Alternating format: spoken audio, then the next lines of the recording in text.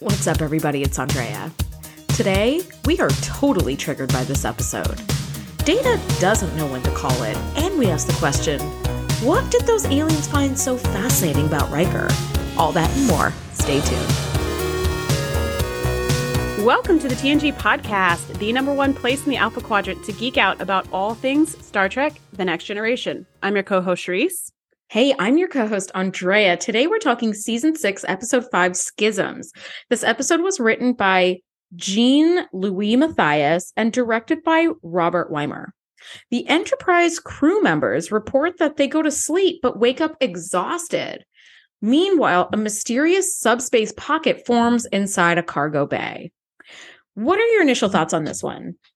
So, as a kid, I remember thinking this one was kind of boring. Like, I didn't really get it. I was like, okay, they can't sleep, so what? Mm-hmm. Now, as an adult who has experienced countless nights of poor to no sleep, I find this episode to be very eerie and disturbing. And for both of those reasons, I usually skip this one. Either my memory is boring or my memory is disturbing, but neither one's like, woo, this is a good time. Yeah, I felt the same way. This episode scared the crap out of me when I was a kid. And initially I was like, oh, I'm not excited to watch this. I also suffer from like insomnia and other stuff like Charisse does.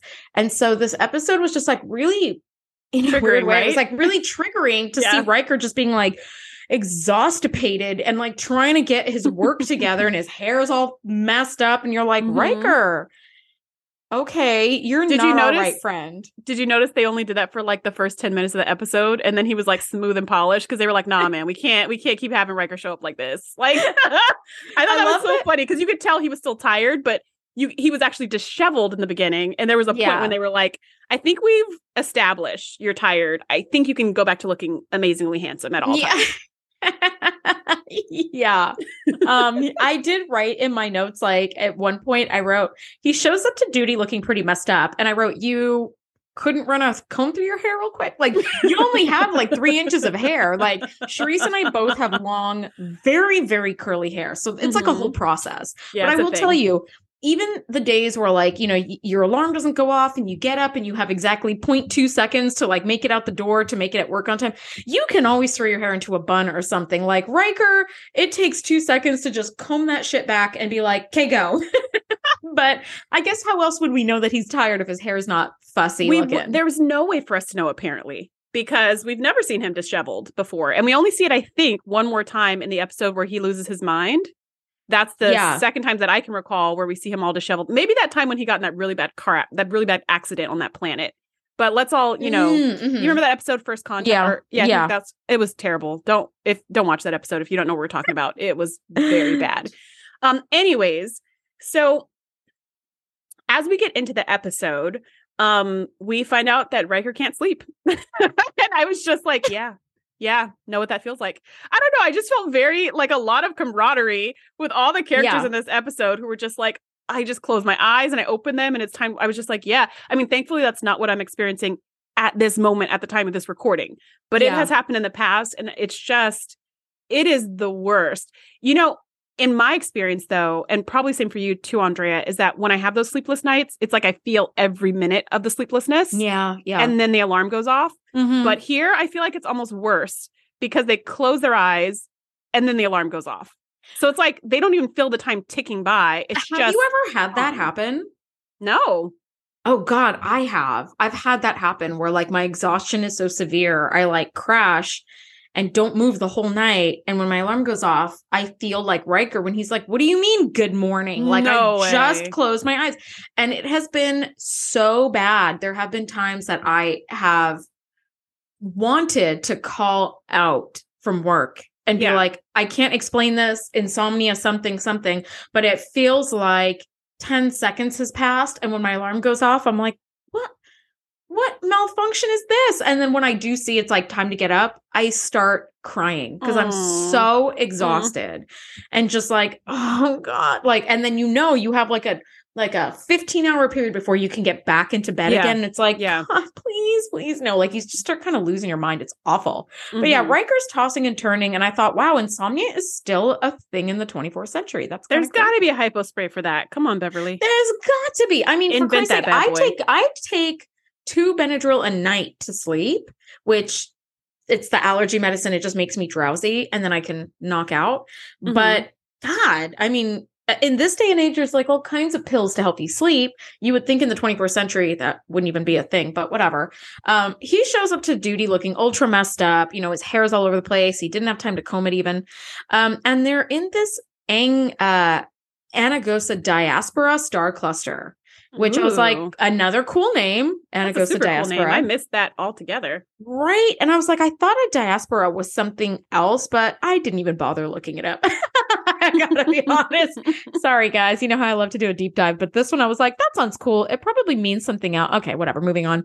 The star cluster, though, is so vast, it will take 3 days just to chart 10% of it. So they're like, we got to come up with some sort of technology to help boost the sensors because we can't be here for, 30 days. 17 years. Yeah. Or whatever. Trying to, yeah. Now, do you notice that Data has his first poetry reading? Yes. I was like, oh, this is the one. I was so excited about this. The Ode to Spot? The Ode to Spot is the only poem I ever remember Data doing. And I don't even know if he does this again or if this is a one-off, but this is like such a strong memory for me is the Ode to Spot. And this scene of Data reading his poem was just so Data. And it was so great. Like he finished it so, Riker, Data reminds Riker, like, oh, I have a poetry reading. And Riker's like, yeah, I'll be there. And he's like barely able to keep his eyes open now, let alone at a poetry reading. So fast forward to the poetry reading, intent forward, but it's like rearranged to look like a different place. So, it's in the poetry reading spot. And Data finishes his 8th poem and everyone starts clapping and everyone stands up. And then he goes, for my 9th poem. And everyone's like, oh, sits back down. I was like, you guys are all being way too polite. Like Data can take it. It's the collective groan of the crowd, which I think is hilarious. Also, if there's anybody whose feelings won't be hurt by this, it's Data. You could be like, Data, we've all sort of reached our limit. Let's pick this up again another day or something. Yeah. Hey, Data, thanks so much. We're going to catch the second part of this act maybe next week. Let's circle back around to that. Okay. Over Sumerian sunsets. Let's do Thanks it. Everybody for coming. If everybody stood up and started clapping and Data's like, I'm not quite, and everybody's like, fantastic. Great job. Okay. See you next week. And everybody leaves en masse. What's Data going to do? He's going to be like, yes. Okay. I was not finished with my poetry, but I guess I will resume at another time. Yeah, exactly. Like he would have just been like, okay, there's nothing he would have done. But the Ode to Spot, like if you have not seen this episode in a while, it's worth watching that part and maybe not the rest if you, like us, are triggered by insomnia I hate this episode. I hate it. But that was great. And poor Riker, he is completely asleep. He's completely asleep in his chair, sitting in the first row. Why is he in the first row? We don't know. Because he is completely asleep. And Troy's like nudging him and like trying to make him wake up. And, at one point he just totally knocks out. I think his head's like on her shoulder and she's like, wakes him up and he gets startled and he starts applauding right in the middle of the Ode to Spot. During complete silence. Yes, when it's not the time to clap. And then he looks around. He's like, and there's like context clues, right? He looks around and everybody's looking at him. He's like, and you're like, oh, buddy. But again, Data probably is not going to be offended by by the fact that and it's not like he fell asleep because it was boring, even though technically we are on poem number 9. Yeah. He fell asleep because he has not experienced sleep. I forget what he says later in the episode, but for like days. Like he just feels like he has not slept for so long. Well, he does go to Beverly to figure out why he can't sleep. And he seems to be lacking REM sleep. And of course, this one I did a little dive on. Rapid eye movement, which is REM sleep, or it's sometimes called stage R sleep, usually starts about 90 minutes after you fall asleep. Brain activity increases, your eyes dart around quickly, and your pulse, blood pressure, and breathing all speed up. This is also where you do all your dreaming, or most of your dreaming. And REM sleep is super important for learning and memory, which is, remember that episode where like the Enterprise came across like a ship that was like everybody was dead inside, and it turns out like they couldn't dream and they couldn't get into REM sleep. So circling. Oh, was it that one? Ugh, it was that one. Yep. Yeah. So that is super important because like watch for that learning one either, guys. Yeah, that one was even worse. No, absolutely not. But it is even worse than this one. At least this one's like a real mystery, not like two moons circling. What? Okay, whatever. Now I'm like angry all over again thinking about that one. But you can tell neither of us have had a snack. By how like snarky we are in this episode. I think I'm hangry. Yeah. REM sleep is important for learning and memory. So if you're struggling, this is why, like, if you haven't had a good night's sleep in a long time, you're more scatterbrained. It's harder to kind of, it's easier to forget things. It's harder to remember key important things. So learning and memory are really, really affected by lack of REM sleep. So definitely get your hours in. Yes, that's like, you might have heard like mom brain or like dad brain. I've never heard dad brain, but I'm sure that's a thing too. Parents of newborns get like zero sleep. And that's why you're scatterbrained, because your brain is literally doing too much and not getting a chance to rest. Yeah. We're not going to say it's the baby's fault, but the baby's fault. That's rough. And Andrea and I have experienced sleeplessness without kids. So it's just rough all around. Like, it's no fun for anybody. No. In any case, Riker goes to Beverly. Beverly gives him, of all things, a hot milk toddy. And again, where's the effing hypo spray? You're kidding me. It's the 21st century. The best you can do is a hot toddy with some milk in it? What? And then she was like, well, milk has this relaxing blah, blah, blah. I was like, what? Like, that whole thing of drink hot milk when you're tired never sat well with me. I think it's weird. I don't like milk when it's hot. It's just a strange concept all around for me. It's the same thing when people are like, eat a carrot, it makes your eyesight better. And it's like, okay, yeah, vitamin A does involve eyesight, but that connection doesn't. You would have to eat. Make sense to me. 20 football fields worth of carrots to get any kind of improvement in your. But you know what? I will say my mom has never had trouble sleeping. So whenever I describe like, oh, I didn't fall asleep until 4 a.m. and I had to get up at 6 to go to work, I feel really exaused. She's like, well, did you try closing your eyes? Did you drink some more milk? I didn't try closing my eyes. I tried going to sleep with my eyes open. Yeah. And for some reason it didn't work. I will say when I was younger, my mom would make me like warm milk before bed. And it was actually like really comforting and soothing. It kind of makes you feel cozy. But I'm at the point in my sleep, like, my sleep issues that I could take 2 Tylenol PMs, no effect at all. Like that can take down an elephant, you need. And I'm like nothing at all. Like I'm not even drowsy. You need a hot toddy with some milk. And that's going to do more than the Tylenol PMs Can I get could. a hypo spray? Come on, Beverly. You have solved death. You could certainly solve sleeplessness. But for some reason. With transporters. Come on. And how many times have you snatched people from the jaws of death with, healing their DNA, curing a virus, all this crazy stuff. We have no way to help people sleep.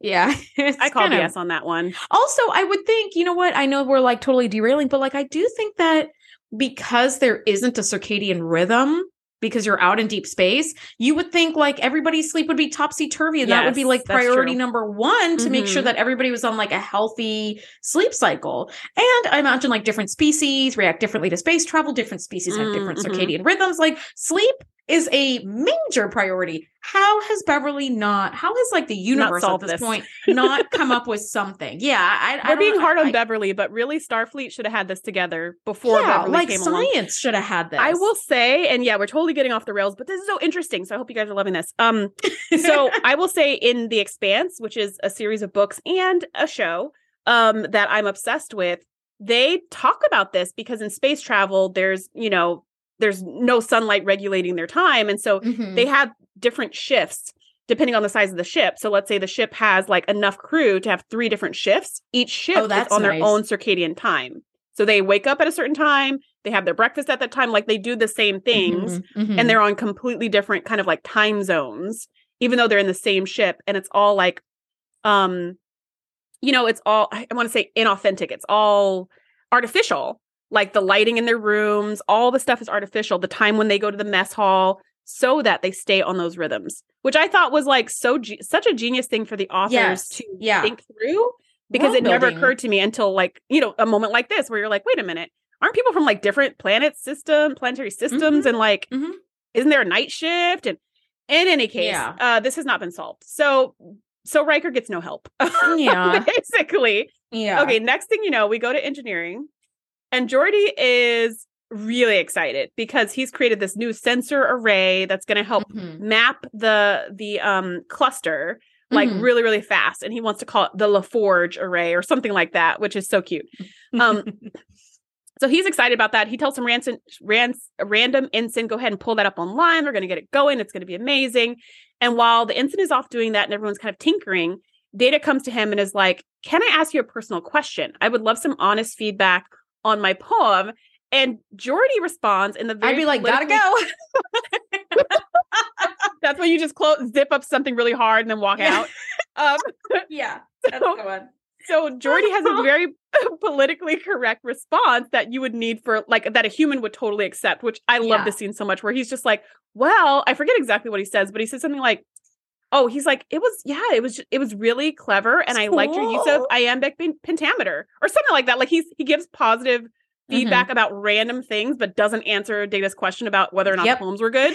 And so he nods happily and goes back to his pad. And Data's like, thank you. And you didn't answer my question. It's like, yeah, nice try. Now, if he was a human, he would have been like, oh, thanks, Geordi. That must mean you loved it. Right. But Data doesn't fall for that. So he's like, but did it connect emotionally? And Geordi's like trying to find something good he can say about it couldn't. Yeah, no. He goes, well, your words were clever and the rhymes were clever and the content was clever. And like, he can't even think of another word besides clever. And then he goes, but no, it did not evoke an emotional response. I'm sorry. But Data was like, I just want to know so I can improve. I'm like, you're not going to hurt his feelings. I mean, don't be a jerk like Pulaski, but you're not going to hurt his feelings. Just be honest with him. Be honest with Data. He's like the only person in Starfleet you can be totally honest with at all times. And he will take that in a good way. I actually wrote, this is a place where Pulaski could actually be helpful. She's not concerned about his feelings. He doesn't have any feelings. So she could be like, you know what? The iambic pentameter was clever, but it lacked any emotional response. You may want to try XYZ. She wouldn't feel any kind of way about it. He wouldn't feel any kind of way about it. Moving on. But I think we often go so far to spare someone's feelings that it waters down the message, where it's like, I've experienced that in the last year or two, where it's like, you're just sugarcoating and sugarcoating and sugarcoating to not hurt someone's feelings. And then finally you're like, look, after 45 minutes of like fiddling around with wording, the answer is no. That's all you had to say. Yeah. You know, and to Data, it's like, this is a great time to talk to someone who doesn't have feelings, so you don't have to worry about hurting them, you know? But while they're doing this, sensors detect a massive EPS explosion in Cargo Bay 4. So they're like, oh my God, medical, security, everything. Let's descend on Cargo Bay 4. And they all crowd the doorway and they open it up. Phasers are out, tricorders are out, and there's 4 guys working in there like nothing. And they're like, huh? Yeah, that was a great scene. So these guys are just working in there like nothing. And it's like, what the heck was going on? Which I did think was kind of funny because you see like Worf and his security team and Beverly and Geordi and Data. And these guys are like carrying some like kegs like around. They're or like, whatever. Yeah. Hello? Like, can we help? Seems like a sensor malfunction. But Riker's like, you know what? Let's just go ahead and do a level 3 diagnostic on all systems to make sure what the heck that was, because it was a false alarm. But he does tell Geordi as he walks out of there, he's like, Geordi, I have been having the hardest time with sleep lately. Like the second my head hits the pillow, it's time to get up. I feel like I haven't slept at all. I'm exhausted. Can you come get me at 0700 hours? And Geordi's like, sure thing. I'll see you at 0700. Now, Riker gets into his like silk deep V-neck pajamas and gets into bed. And like a second later, the doorbell rings and Riker's like, oh, I just got into bed. Like, what could they possibly need? And Geordi comes in and he's like, good morning. And Riker's like, good morning. I literally just got into bed. Like, I just laid down. Like, and he's like, Commander, it's 0700 hours. And so that's we see it from his perspective too, because we see him say, okay, thanks, Geordi. See you later. And you see him like turn off the lights, lay down on the bed, and it's like, doo-doo-doo. And like we see that there's been like 30 seconds have passed. So you think maybe he forgot something or and Geordi's just looking fresh as a peach, like, hey, you ready to go? You're like, what? Yes. What? He didn't even close his eyes yet. Yeah. And this was where I actually wrote, because it's like this is beyond, like something is greater is happening beyond just like I'm tossing and turning.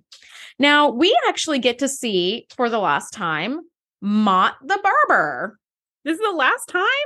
This is the last time we see him. Sad. And Worf comes in for a little trim. And Mott immediately irritates the crap out of him, which I was like, sure. That sounds like Worf and Mott. Wait a minute. Have we only seen Mott on this whole show like twice? I think so. I actually Holy moly, that's crazy. This is the last time he appears on TNG. And I was like, oh, like I actually really like that slice of life. Yeah, I hope so. Now, as Mott is clipping his hair with his scissors, because he's like just a teeny tiny bit. And Mott was like, yeah, you caught me. Like the last time I got a little scissor happy and I cut too much hair off, but like Klingons just have such like lush, thick hair. So he grabs the scissors and he's like, snip. And Worf immediately has this like visceral reaction and grabs Mott's wrist and eyeballs the scissors.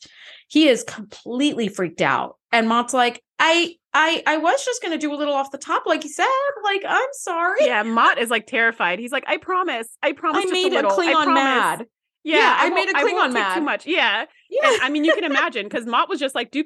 And suddenly now Worf has him in this death grip. And he's like, I don't know what I did. I don't know what I said, but I am sorry for everything. Yes. And then Worf just storms off. And you're like, whew, okay, well, that turned out better than it could have.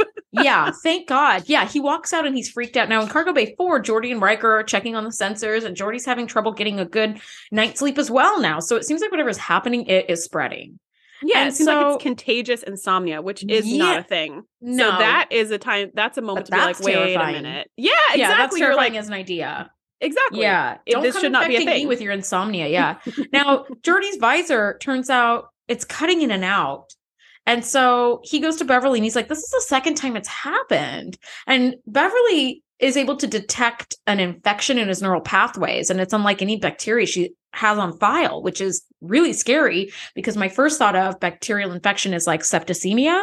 Right. And like, if you don't have the right antibiotics for that particular strain, you can't treat it and the patient can die very quickly. So it's like, oh my God. This is really scary. Septicemia for our non-medical peeps is a blood infection of bacteria, which is bad because your blood goes absolutely everywhere. If anything else gets infected, like you get a cut and just so your skin gets infected, that part can always be fixed, repaired, or removed. Mm-hmm. But if your blood gets infected, we got a problem. That's it. Yeah. So that's a big deal. It's usually an infection somewhere that gets into the blood and then spreads. And once it's in the blood and spreading, there's really nothing that doctors can do, without early detection and right. There are lots but once it gets to a certain stage, like once a patient has gone septic, that's it. It's bad. It's very bad. We don't want that to happen. It's very bad and it's very, very fast. So I was like, ooh, that's no good. So he has an infection right around the place where his visor connects to his forehead.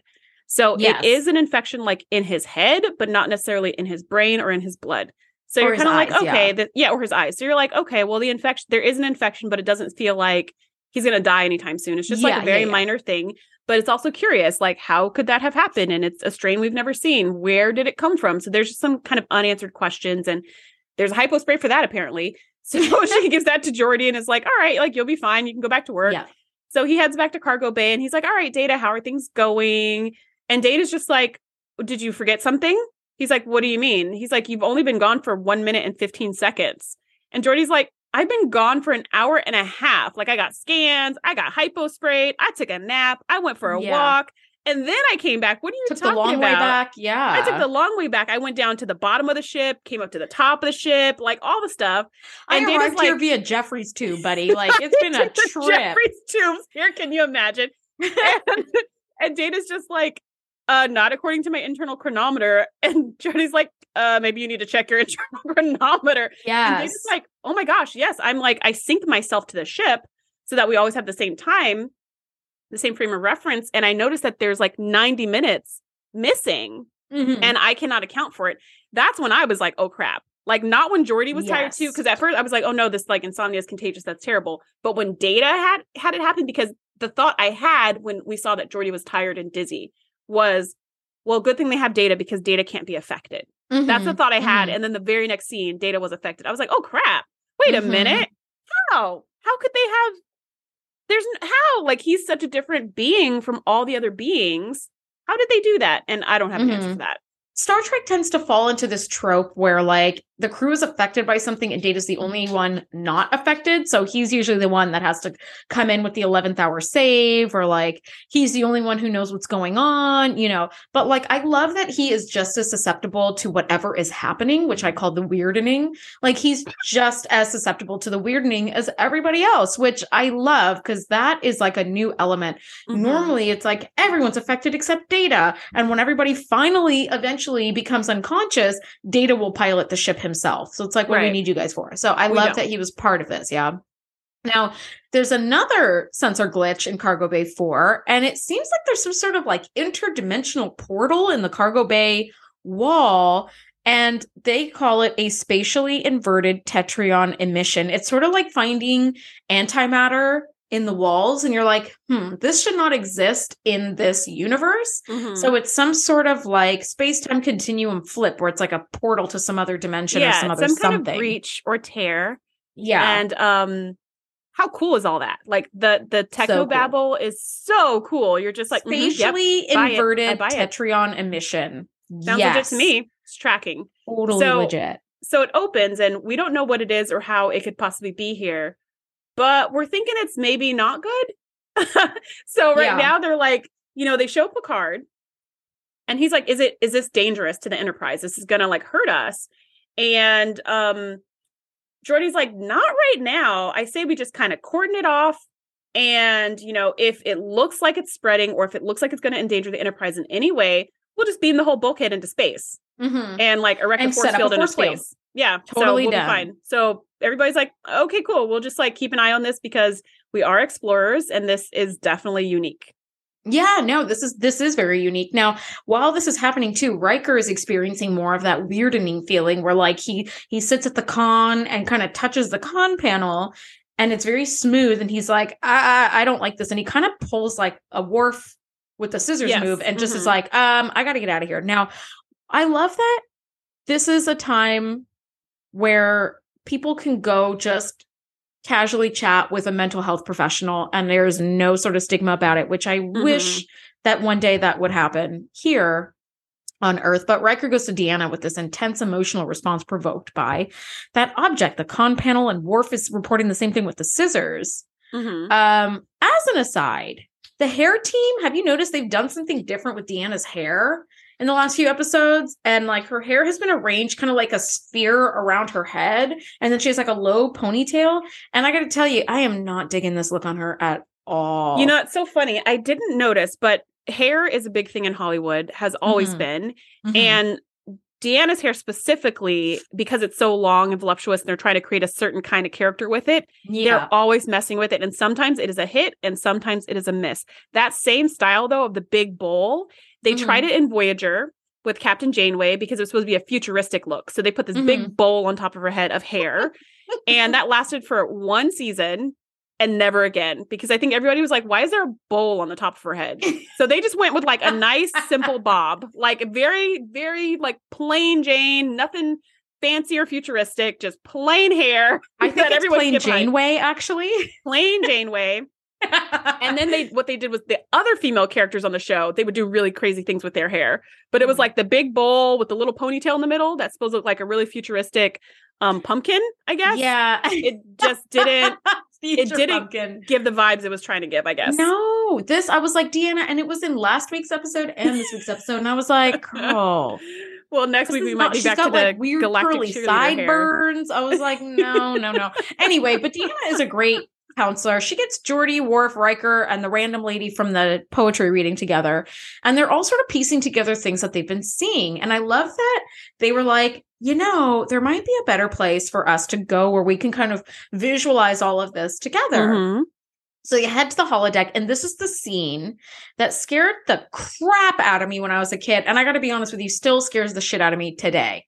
They end up being like, computer, give me a table about 2 meters long, put it at a tilt. No, the table's not wood, it's metal. And it's a, you know, like a reticulated table that's got like hinges. And then there's this like panel that's a restraint panel and a bright light in your eyes. And then the scissors that Worf was seeing is like kind of like a lopsided scissor where one side looks like a regular scissor, but like serrated. And the other side looks like a giant metal claw. It's super scary. And then, girl, It's the sounds. They put these like clicking sounds in, and then they're like louder, louder, more, more. And the poor woman is like covering her ears. And I was like, oh, like I got a serious dose of the heebie-jeebies. I was like, this is so scary. And they were like, we've all been here before. And it's like, nope. Now we know that somebody is like abducting people.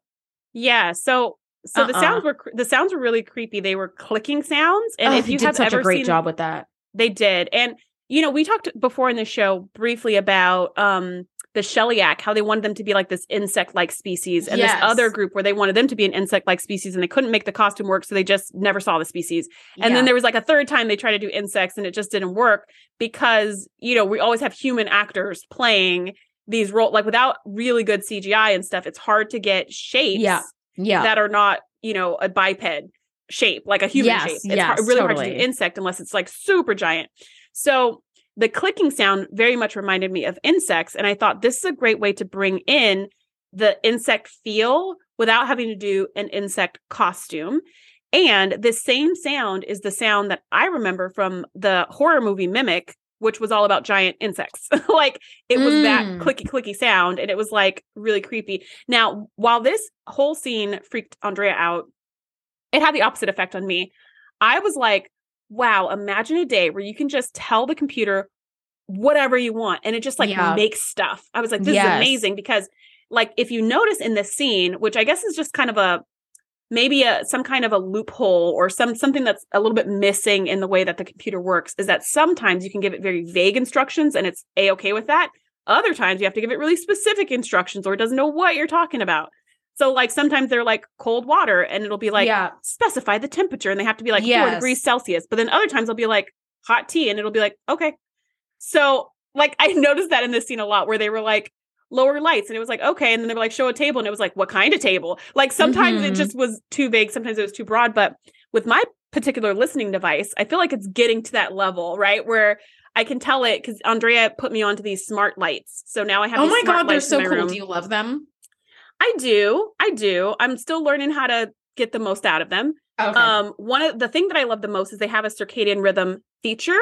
So the lights kind of brighten throughout the day and then they dim at night. And I do feel legitimately, I do feel legitimately sleepy as the end of the day comes because the light's lower. So like that is the dopest thing ever. But sometimes I want to play my Sudoku, and it's at a time of night where circadian rhythm says my lights should be too low. So I'll just say, listening device, make my lights brighter. And it'll be like, okay. And it's like, and it just makes it brighter. I don't have to say, specify 20 degrees, 20% brighter. And I'm just like, we are so close to holodeck technology. We really are. We're on the cusp, and I want it so bad.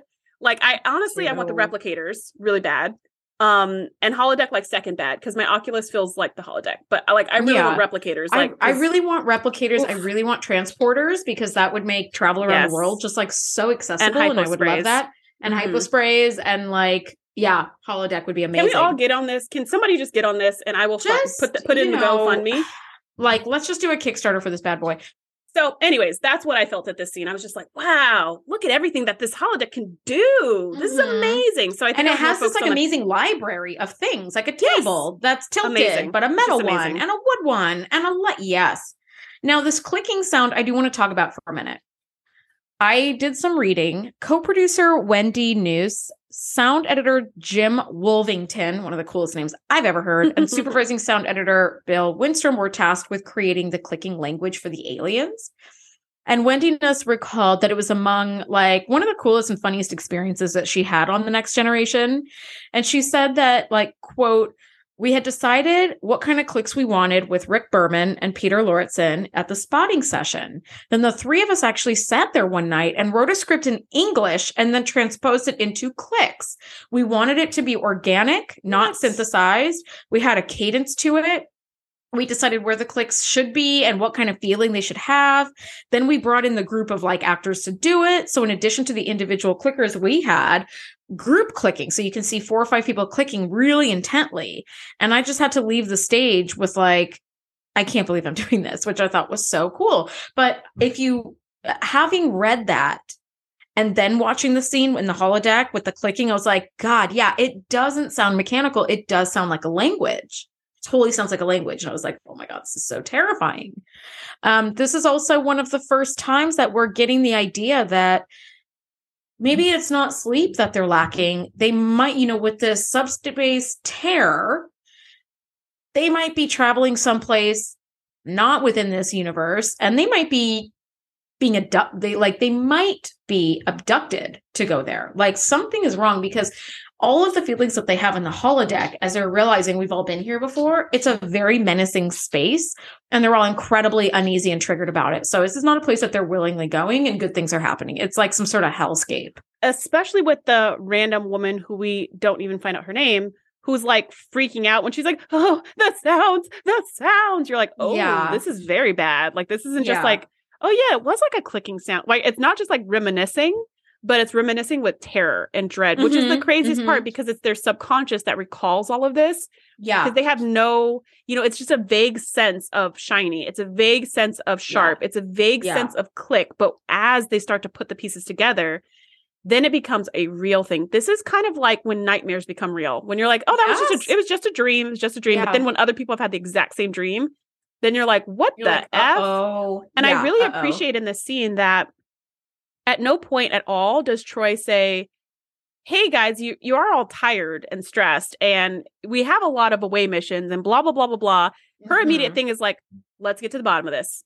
I believe all of you. This is just like, right here. I feel like the theme, obviously like the theme of this episode is like alien abduction, right? But I think that the sub theme to this is like the power of communication, because if Worf, Data, Geordi, and Riker had not all sat down and communicated like this just vaguely creepy sense they've been feeling, nobody would have put this together. Worf would have been triggered by the scissors but didn't know why. Geordi would have been whatever and didn't know why, right? So I love that this is what good communication does. Like, so many times I watch like a movie or a show or I read a book where like this weird mystery is happening and a bunch of people are noticing it, but none of them are actually talking to each other. And so everybody just goes along feeling vaguely unsettled until somebody gets like murdered or something. And you're like, see, if I would have just sat down and like been like, are you also no one needed to die, people?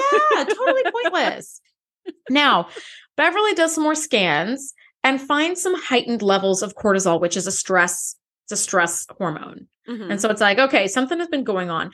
Data, meanwhile, finds that he was indeed off the Enterprise for nearly 90 minutes, just off the Enterprise. And Picard is like, okay, computer, how many people are currently on the Enterprise? And we find out that 2 people are missing.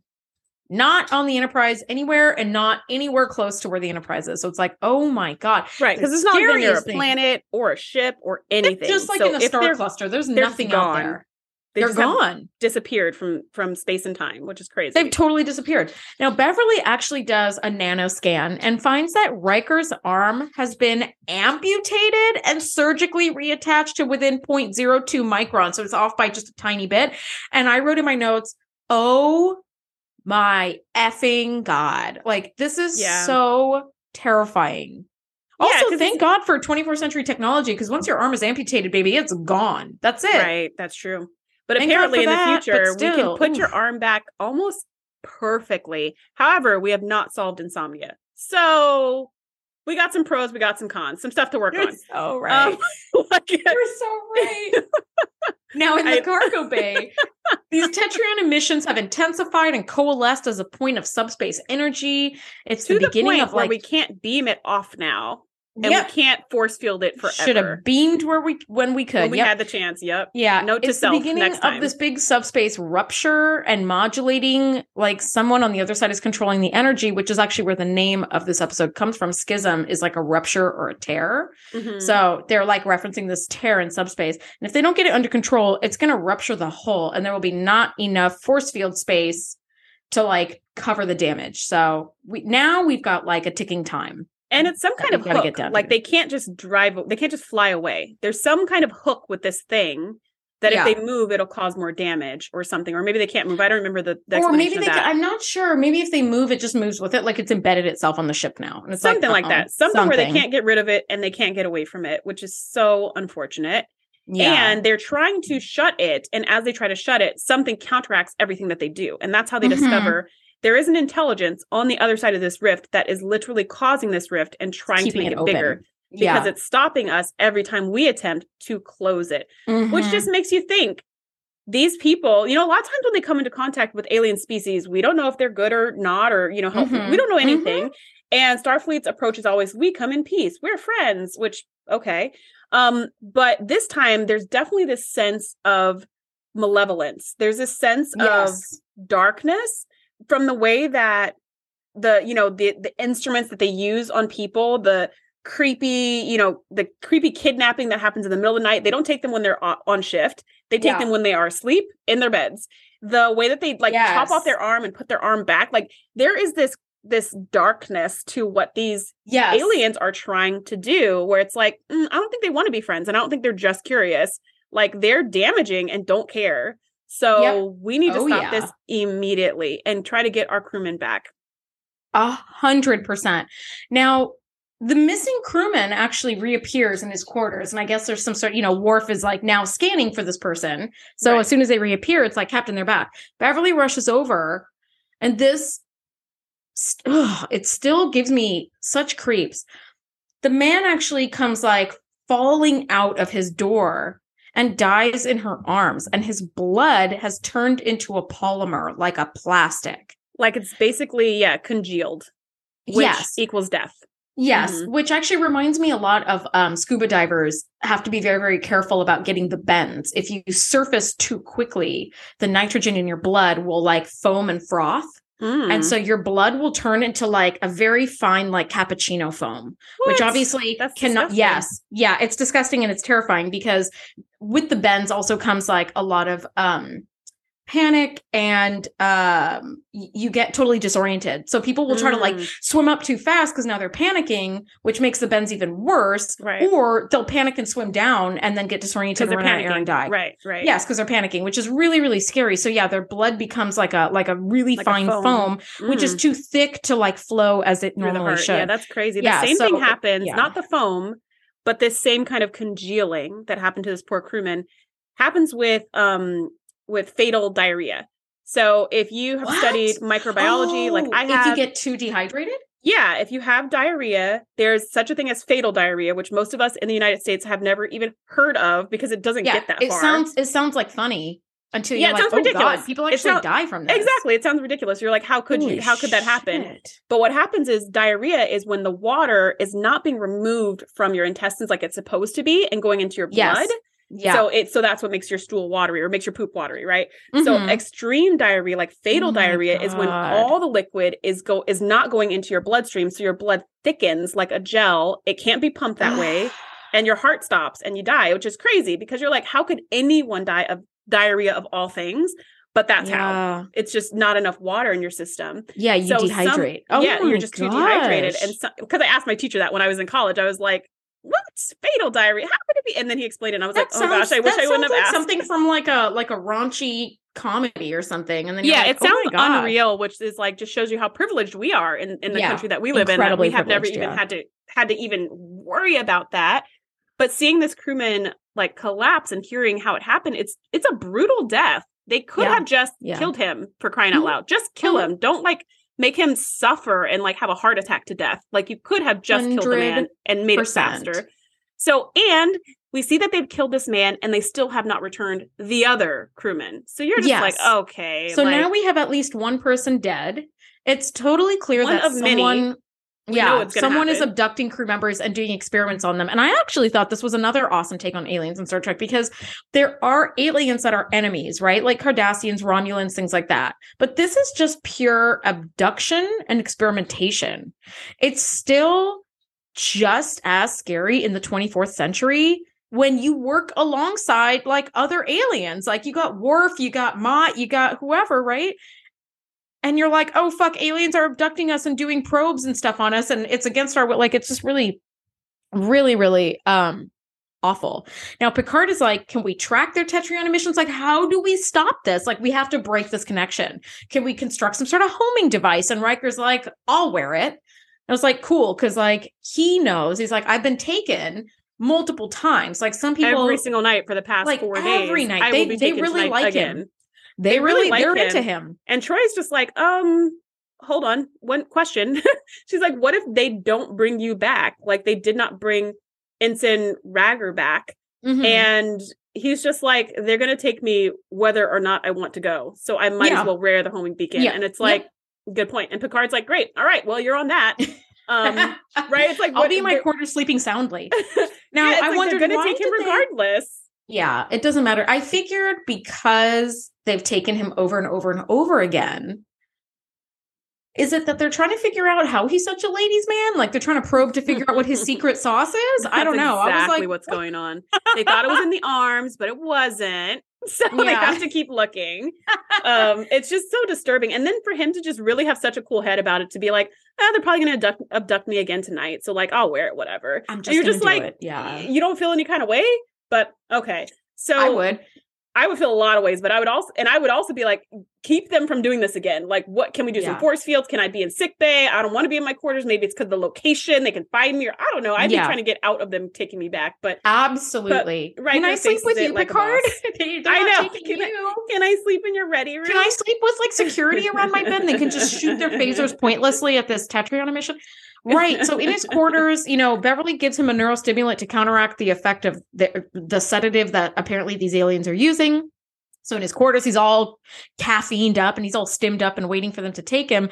And this cloudy portal opens up like at the foot of his bed and just scoops him right off the bed. Like it's like he's on a stretcher, like a floating stretcher, and just goes right in. It was like, oh my gosh. Space stretcher. Very Guess cool. what?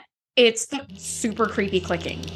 He as Riker looks up and looks to the bed next to him, and I still get the creeps, like my skin crawls. There's that woman lying on the nearby bed. Her eyes are wide open. She's got tubes coming out of her arm. Yeah, she's either dead or like just knock out.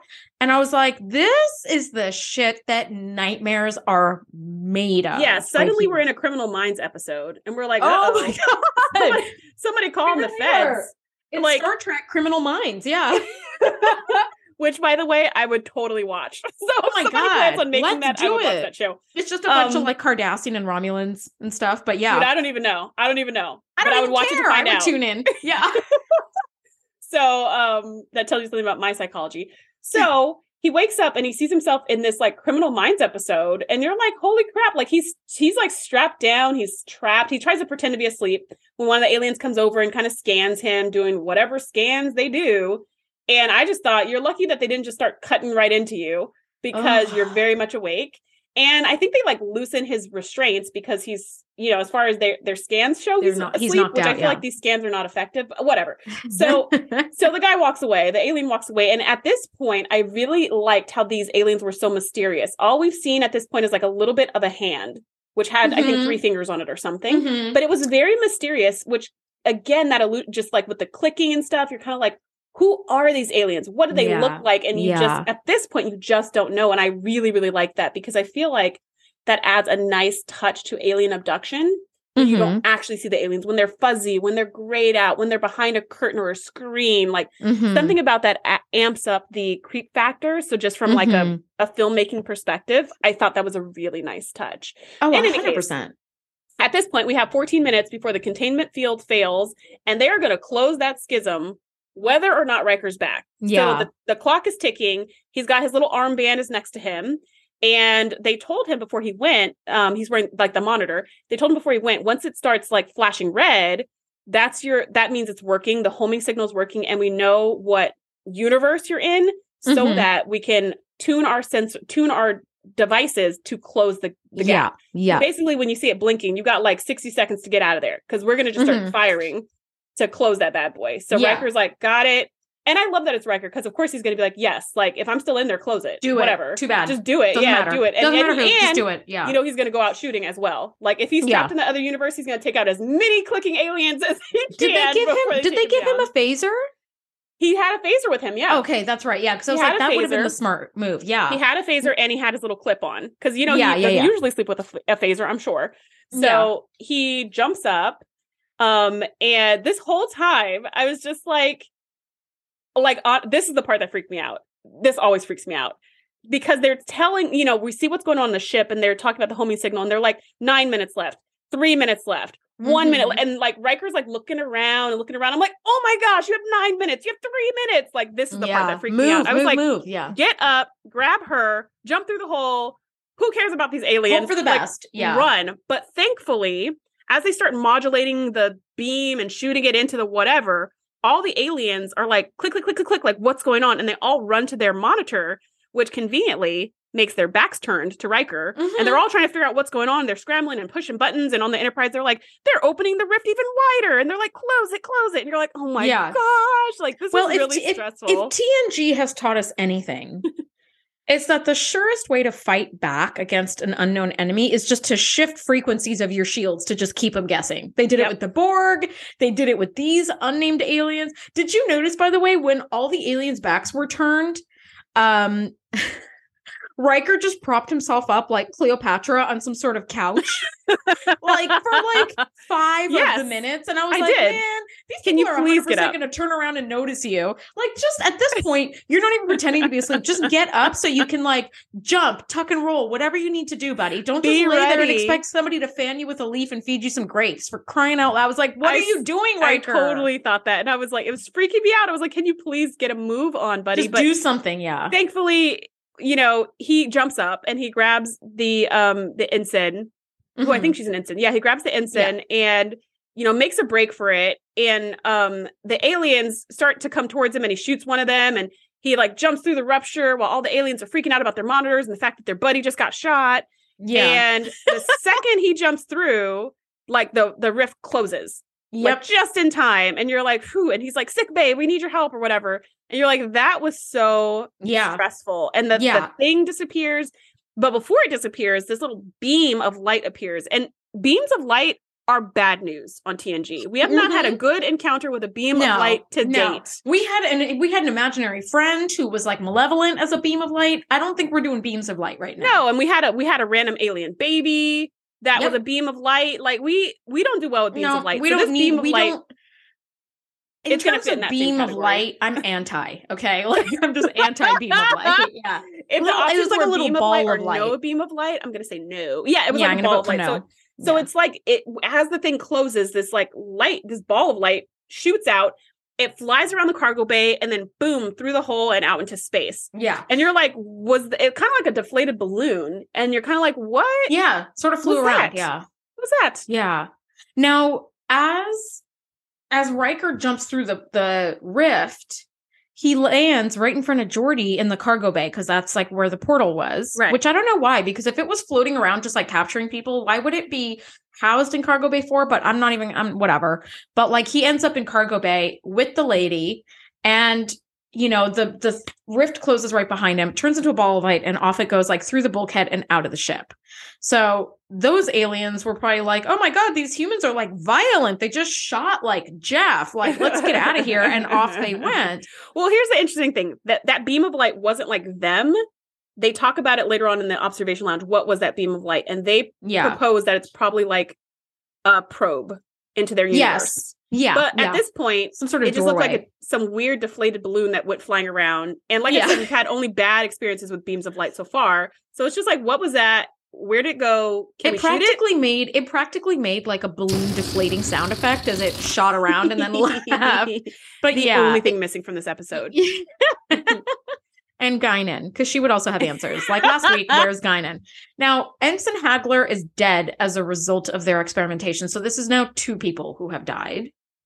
And it's like, geez Louise. So the lady died with the tubes in her arm. The guy died with the blood that turned to polymer. I think Ensign Hagler was the woman he picked up and ran off with. No? Or was it just one death then? Yeah. Okay. That was Ensign. So I guess Rager. It was the same one who was the comms officer in the beginning when Riker freaked out. It was her. So I think she survived, but the guy died. At this point, we didn't know he died. We just knew like his blood had all thickened and he went straight to sick bay. And then right now is when we find out he didn't make it. Once he got to sick bay, he died. Yeah. So awful. And that's when they were like, they were obviously more than just curious. Like they killed somebody. They were more than curious. Yes. Now, granted, I think that like if let's say I wanted to study a butterfly, so I could still have been curious. They could have been curious, but I might accidentally kill that butterfly that I'm studying by being like too rough with it or not realizing how delicate it is. And it's like, I don't have a negative intent. Like, I just accidentally killed you. So I get that, but like, yeah, they but may the thing not is, know like, what they did. if you take the butterfly over and over and over and Yeah. over and over Yeah. and over until That's the true. butterfly stops moving, it seems more than curious. Maybe not. I don't know. So, final thoughts for me. Super creepy. I never want to watch this episode again. How about you? Yes. So we find, just last thing in the observation lounge, we find out that they created a pocket of our universe on their ship or in their lab. That's right. I forgot about that, which is brilliant. And they were trying to create a pocket of their universe in the cargo bay so that they could come through the rift into our world. And just thank God that closed. Yeah. Who knows what they want to do? Who even cares? Yeah, let's close that door. You cannot come in. Nope. No Get out the raid and start spraying and just spray until they stop moving. Yeah. But yeah, I think this was Flood the cargo bay with raid cockroach killer. Yeah. See if that'll do anything. Flood the cargo bay with raid. Yeah. How much raid? Please specify quantity of raid. Damn it, computer. This isn't the time. Yeah. I know, right? A lot is a lot a metric unit. Yeah. I'm a doctor, not a bug killer. So my final thoughts were that I thought this was, while in the end, like as an adult looking back on it, it's super creepy.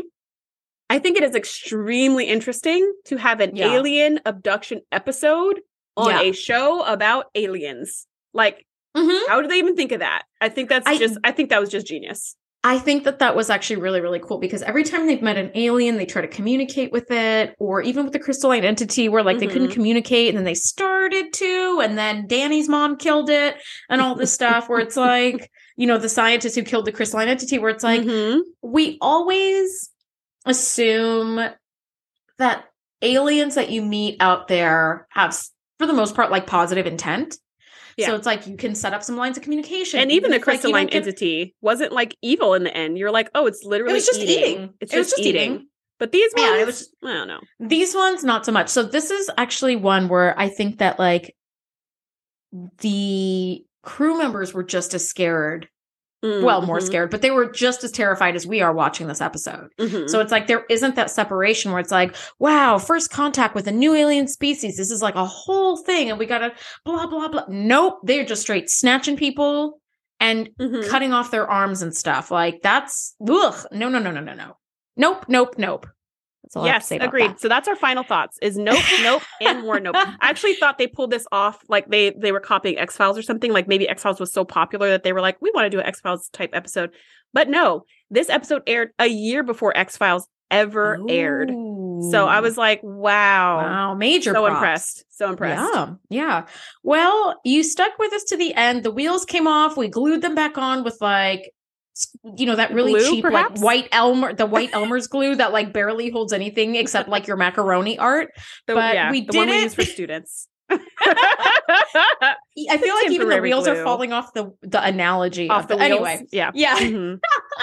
So we go from super, super creepy to really fun next week. We are breaking down season 6, episode 5, True Q. Can't wait to do it. Thank you guys so much for sticking with us to the end, and we'll see you next week. Bye. Thanks for geeking out with us. Be sure to join the crew at thetngpodcast.com to be the first to know when we do our live shows or host events exclusively for our members. We'll see you next time.